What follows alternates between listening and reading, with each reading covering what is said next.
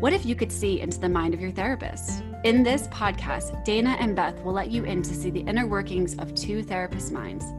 Listen to this week's episode, sit back and relax, and get your coping skills turned all the way on with the Mind Grind. Disclaimer, this is not therapy and not a therapy substitute. It's important to remember that we're speaking in generalizations, hoping that this content is relatable and helpful. Please check Psychology Today and check your insurance card for your nearest mental health provider for individualized support. Hey guys, and welcome back to the Mind Grind. I am very lucky today. I actually get to sit next to Dana, like literally right next to her. So close, we can touch.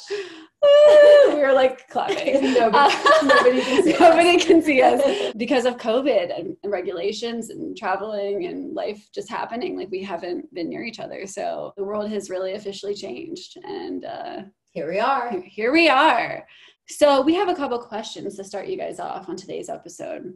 So how do you respond when you fail? How do you respond when you feel hurt, left out, or rejected? Is any of that being triggered lately with life reopening? Are you quick to judge yourself? Compare yourself to others?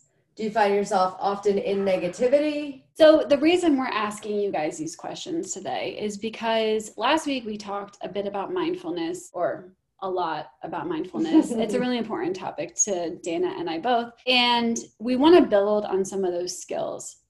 But one of the things that so many humans do, us included, everyone included, is we're going to have these judgmental thoughts. But some of us are more prone to get really hooked into self-criticism type of thinking. And so we just want to ask you these questions, just because if you're saying, yes, like I do that, I judge myself, I often feel FOMO, I feel left out. The question, I want you to ask yourself is like, is that something that affects your life, right? Is that something that you want to work on?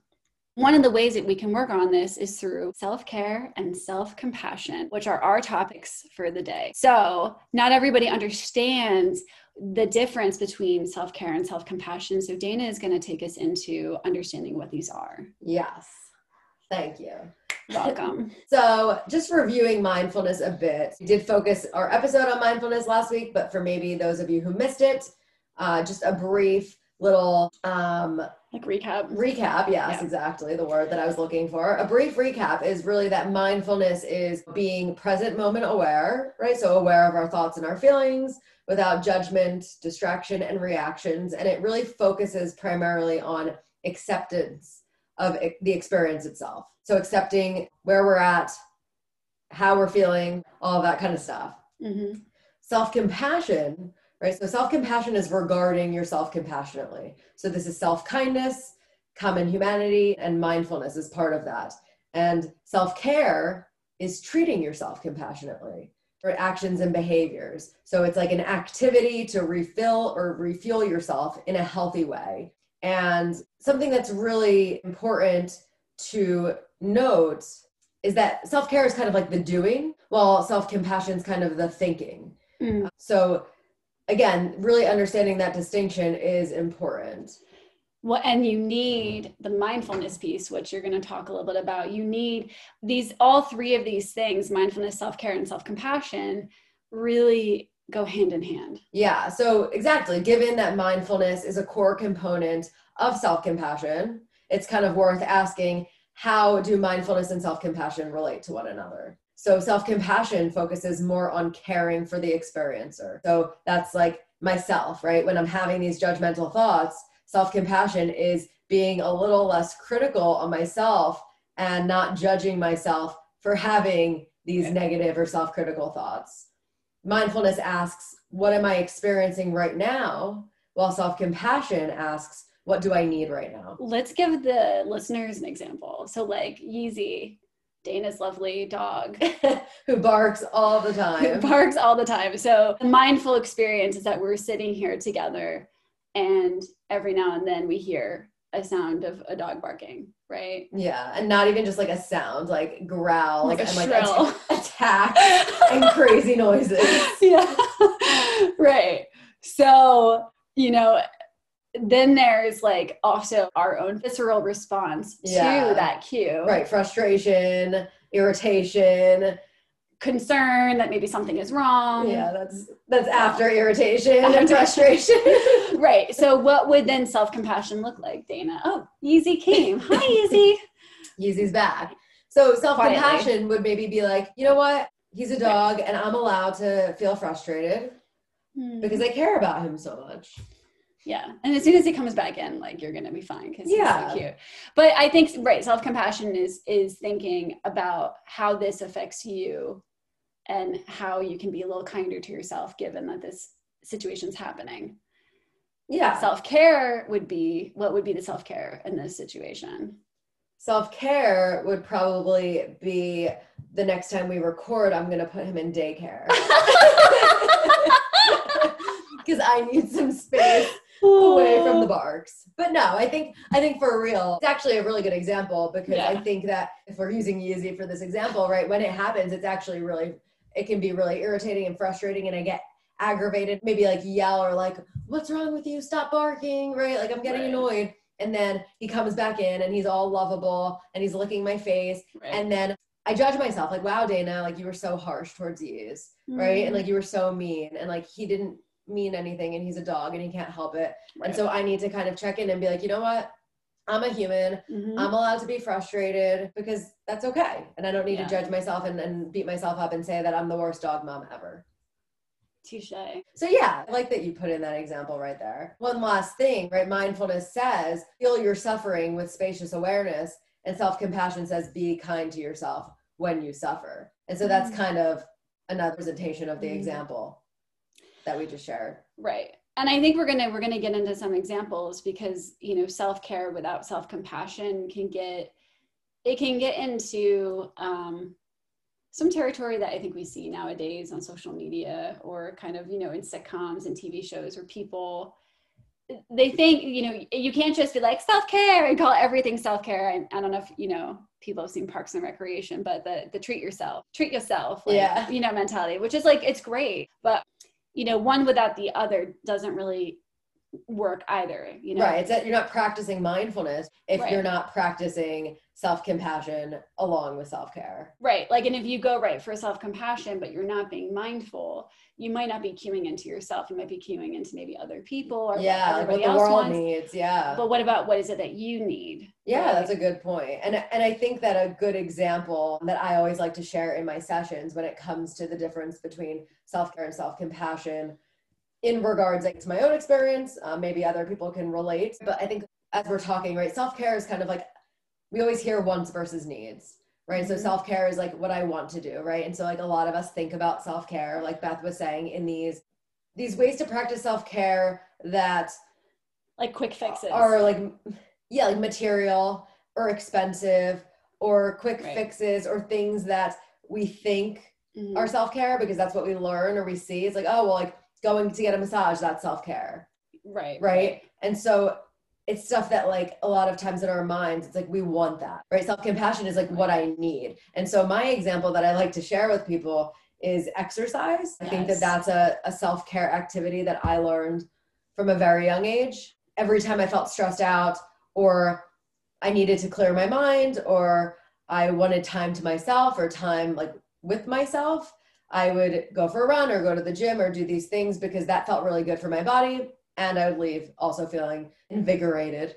However, what ended up happening for me is that my body would feel exhausted. And I think we talked about like that mind-body connection, right? I wasn't being mindful and I wasn't practicing self-compassion. And so my body would feel exhausted. And so even when I was exhausted, burnt out, tired, I would still work out.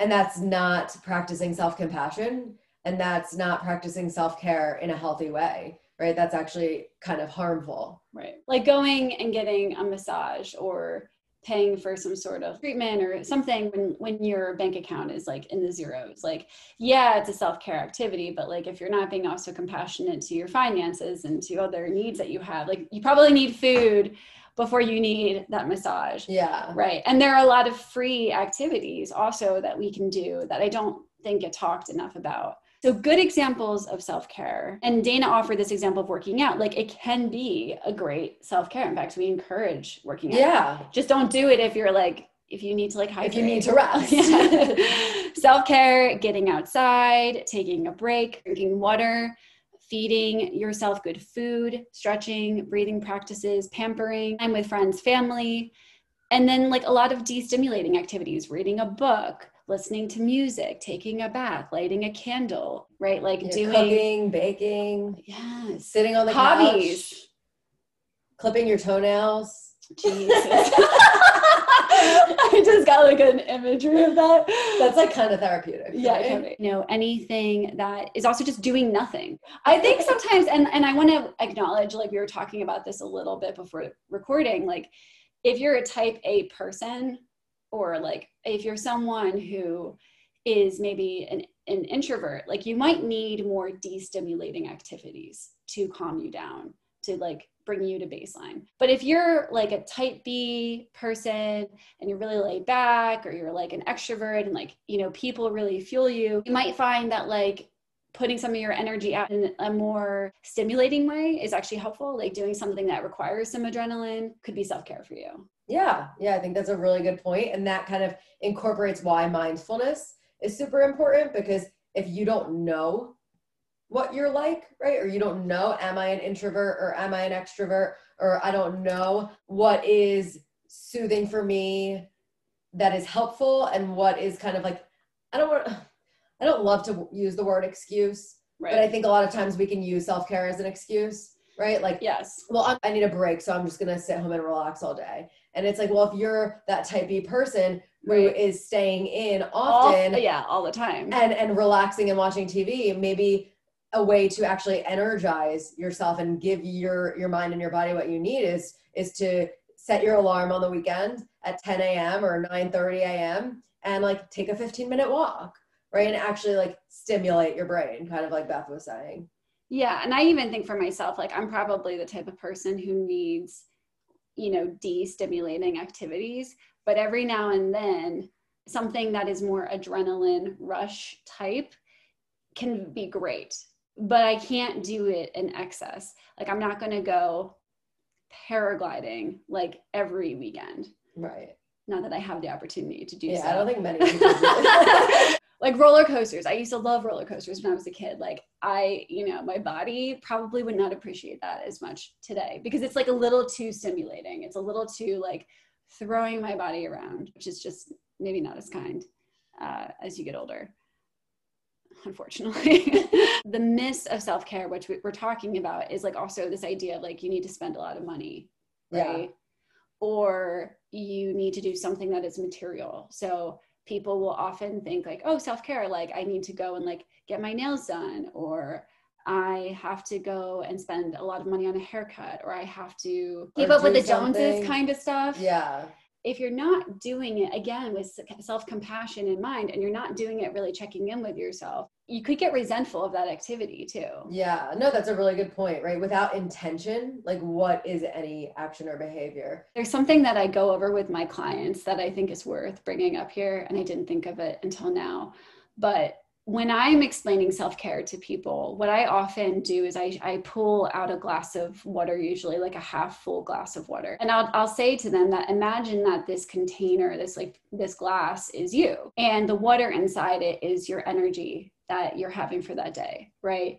And so depending on how you slept, if you had nightmares, if you woke up with a pain in your neck, like if you're already starting at like only 30% because you didn't sleep well, you're going to want even more self-care starting your day. So like how you start your morning is going to be important. And if you're rushing, that's going to decrease your self-care. If you get a good meal, that might increase it. If you get stuck in traffic, that might decrease it. Like I like to think of life as like an entire self-care activity where like it's going up and down all day depending on what we're interacting with. Yeah. And if you think of it that way and you ask yourself realistically, like, what does my life look like? Am I filling my cup, or am I constantly getting my cup depleted? Now, some things we can't control. Like I can't control if I leave on time and I run into traffic. I can't control that. And I don't need to get angry or mad at anyone because like life happens. But if I'm starting off my day already in the deficit because I didn't give myself enough time to get ready, then I'm essentially doing that to myself, right? Yeah, I think that makes a lot of sense. I like the way that you put it, and I've never thought of it to explain it that way. But I think it's a really important way, is that if you're constantly thinking about self-care, kind of like a cycle, yes, right? And it's like a balance, and you're doing something and you're checking in, and then you're kind of meeting yourself where you're at and doing something for yourself, and again checking in.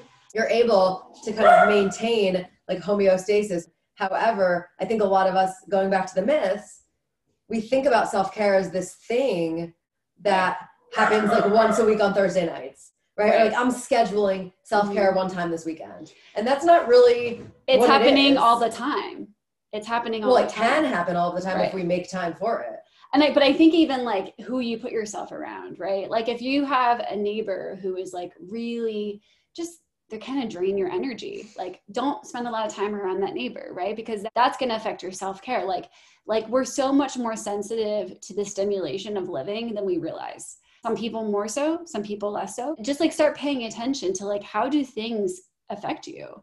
What kind of food affects your energy? Like how much water you're drinking affects your energy. Are you drinking too much coffee? Another myth that I think we just want to touch on is like, there's definitely, you know, American culture and I don't know, like life culture, it seems, is like, you know, drinking is kind of our way to de-stress. And this can easily become a dangerous way to think because you're teaching yourself to reward yourself with alcohol or a substance every time you're stressed. Yeah. Like it can become a slippery slope. Now, most people can stay somewhere in the, I do this socially, I do this casually, I do it recreationally. But just being mindful of like, even your substance use, because alcohol has depressive and dissociative effects. Yeah. And I think that's a really good question to ask yourself, even right now. Like, what is that automatic thought, right? When you are feeling stressed out or you need a break, right? You know what that feels like for you. Right.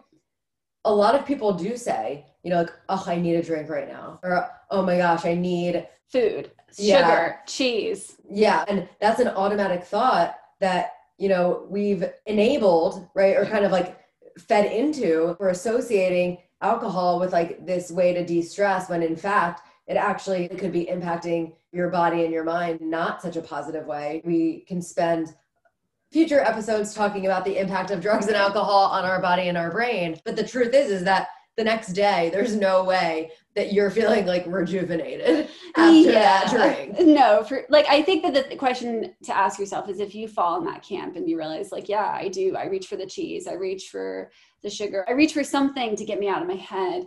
What else could you be doing? And if you don't know, get to know yourself. Like absolutely this is the invitation to get to know yourself. Yeah, we're sending out invites. You're all invited. You're all invited. And you're going to yourself. That is where we're going.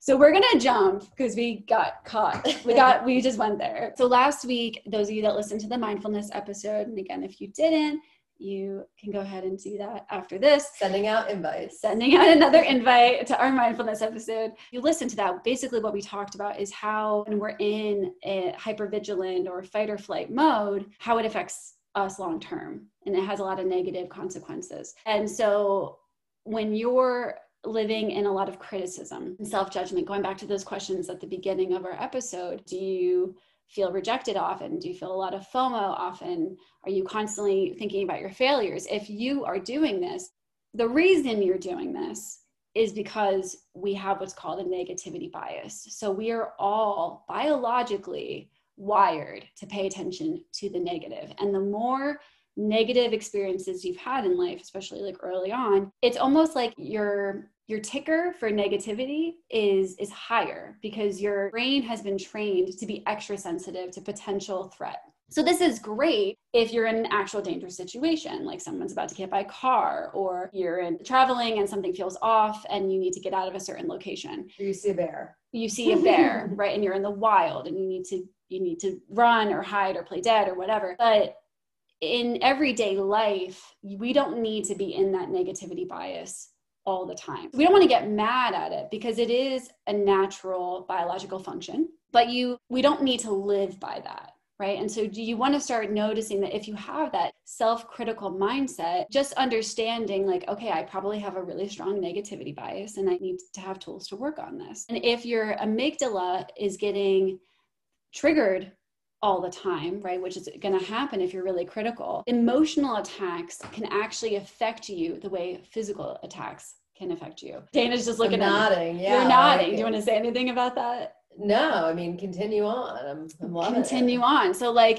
So someone, a boss or a coworker saying something that maybe is an inside joke, but in front of other people that wasn't maybe meant to be hurtful, but feels hurtful, that could feel to you in your body almost like you just got slammed into like the wall. I don't know if you ever experienced heartbreak, but if you have, some people relate that to like feeling like your heart got like ripped out of your chest. I mean, that is what can happen when your body is so hypervigilant all the time. So self-critical thoughts, that living in that criticism is going to do that. Yeah, we're both the attacker and the attacked. Dana, why don't you talk a little bit about why compassion is so important for our nervous system? Yeah, so when we're practicing self-compassion, we're tapping into our mammalian care system. And so if you think about a mammalian care system, this is kind of like a mother holding a child in a warm embrace, and being compassionate to ourselves when we feel inadequate makes us feel safe and cared for. And so self-compassion helps to down-regulate the threat response, right? So the threat response that Beth talked about, right, where we're activating our nervous system and we're feeling really stressed and our body and our mind are dysregulated. Mm-hmm. When we're practicing self-compassion, we're actually producing oxytocin, which increases feelings of trust, calm, safety, and connectedness.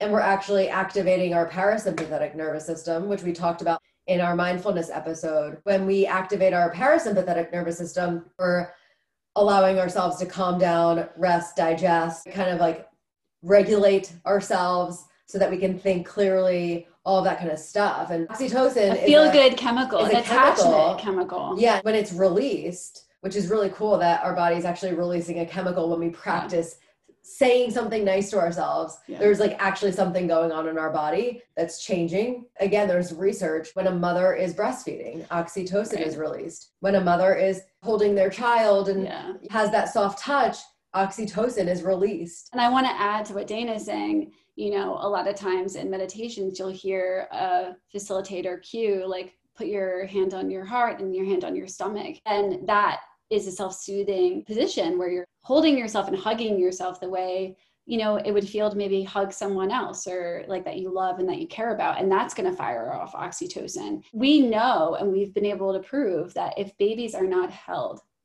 around the time of birth, they can die. They need that oxytocin to thrive. We still need oxytocin to thrive. It changes as we get older.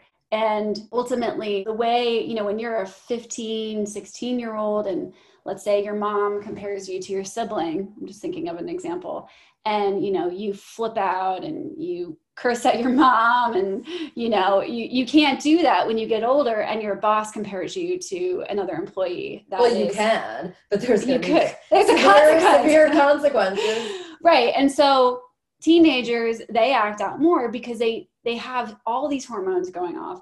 They don't have a super developed prefrontal cortex. They don't know how to, like, it's almost like they just have a lot going on. They're very overstimulated. They don't have like a matured response driving the wheel. But as we get older, we get these chemicals a little bit more balanced and we learn how to take care of ourselves and how to eat healthier and, you know, all these things. So in that moment, if you're at your job and, you know, your boss says something and it triggers this like jealousy or frustration or anger, again, you can use this whole technique. You can be mindful that you've been triggered. You can have self-compassion because, wow, like this just took me back to 16 years old again. And I'm feeling what I felt then. And maybe you don't have a ton of time to process that at work. So you go, I'm going to think about this later. Maybe I journal about it, or I'm going to just take a nice walk on my break and just let myself relax a little bit because I'm really dysregulated right now. That was like mindfulness, self-compassion, and self-care all wrapped up in a bow. You got it, guys. That's how it works. Yeah. So we would love for you all to DM us at the Mind Grind Podcast on Instagram to let us know how you practice self-care or self-compassion, or how you plan to start to incorporate it into your life. Yes. Find the time. Come and unwind To the Mind Grind.